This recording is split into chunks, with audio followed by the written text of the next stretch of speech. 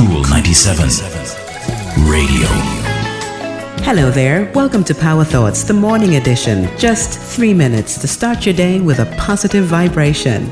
Some people have a way of bringing out the worst in us. Sometimes it's the way they talk to us.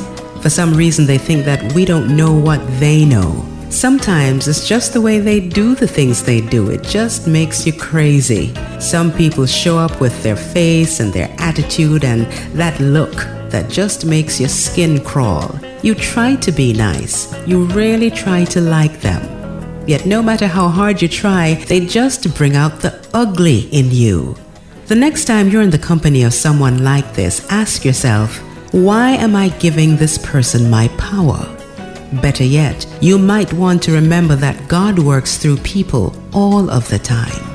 All people, no matter what you think about them, are all an embodiment of the same divine energy that's in you.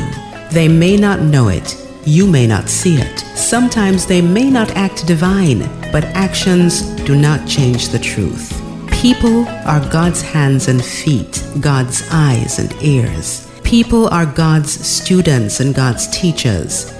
God will test you and teach you and love you through the being of another person.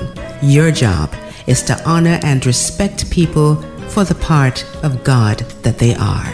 So the next time that you're challenged by one of those nerve-wracking people, remember that God is in your face. How you respond to and treat other people is always a reflection of what you know and believe about God.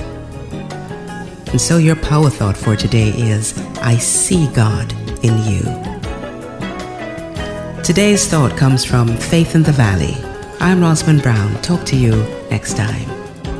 If you missed this program or you just want to hear it again, go to cool97fm.com and click on podcasts. And don't forget to like, share, and subscribe to Cool 97 TV on YouTube for more cool content.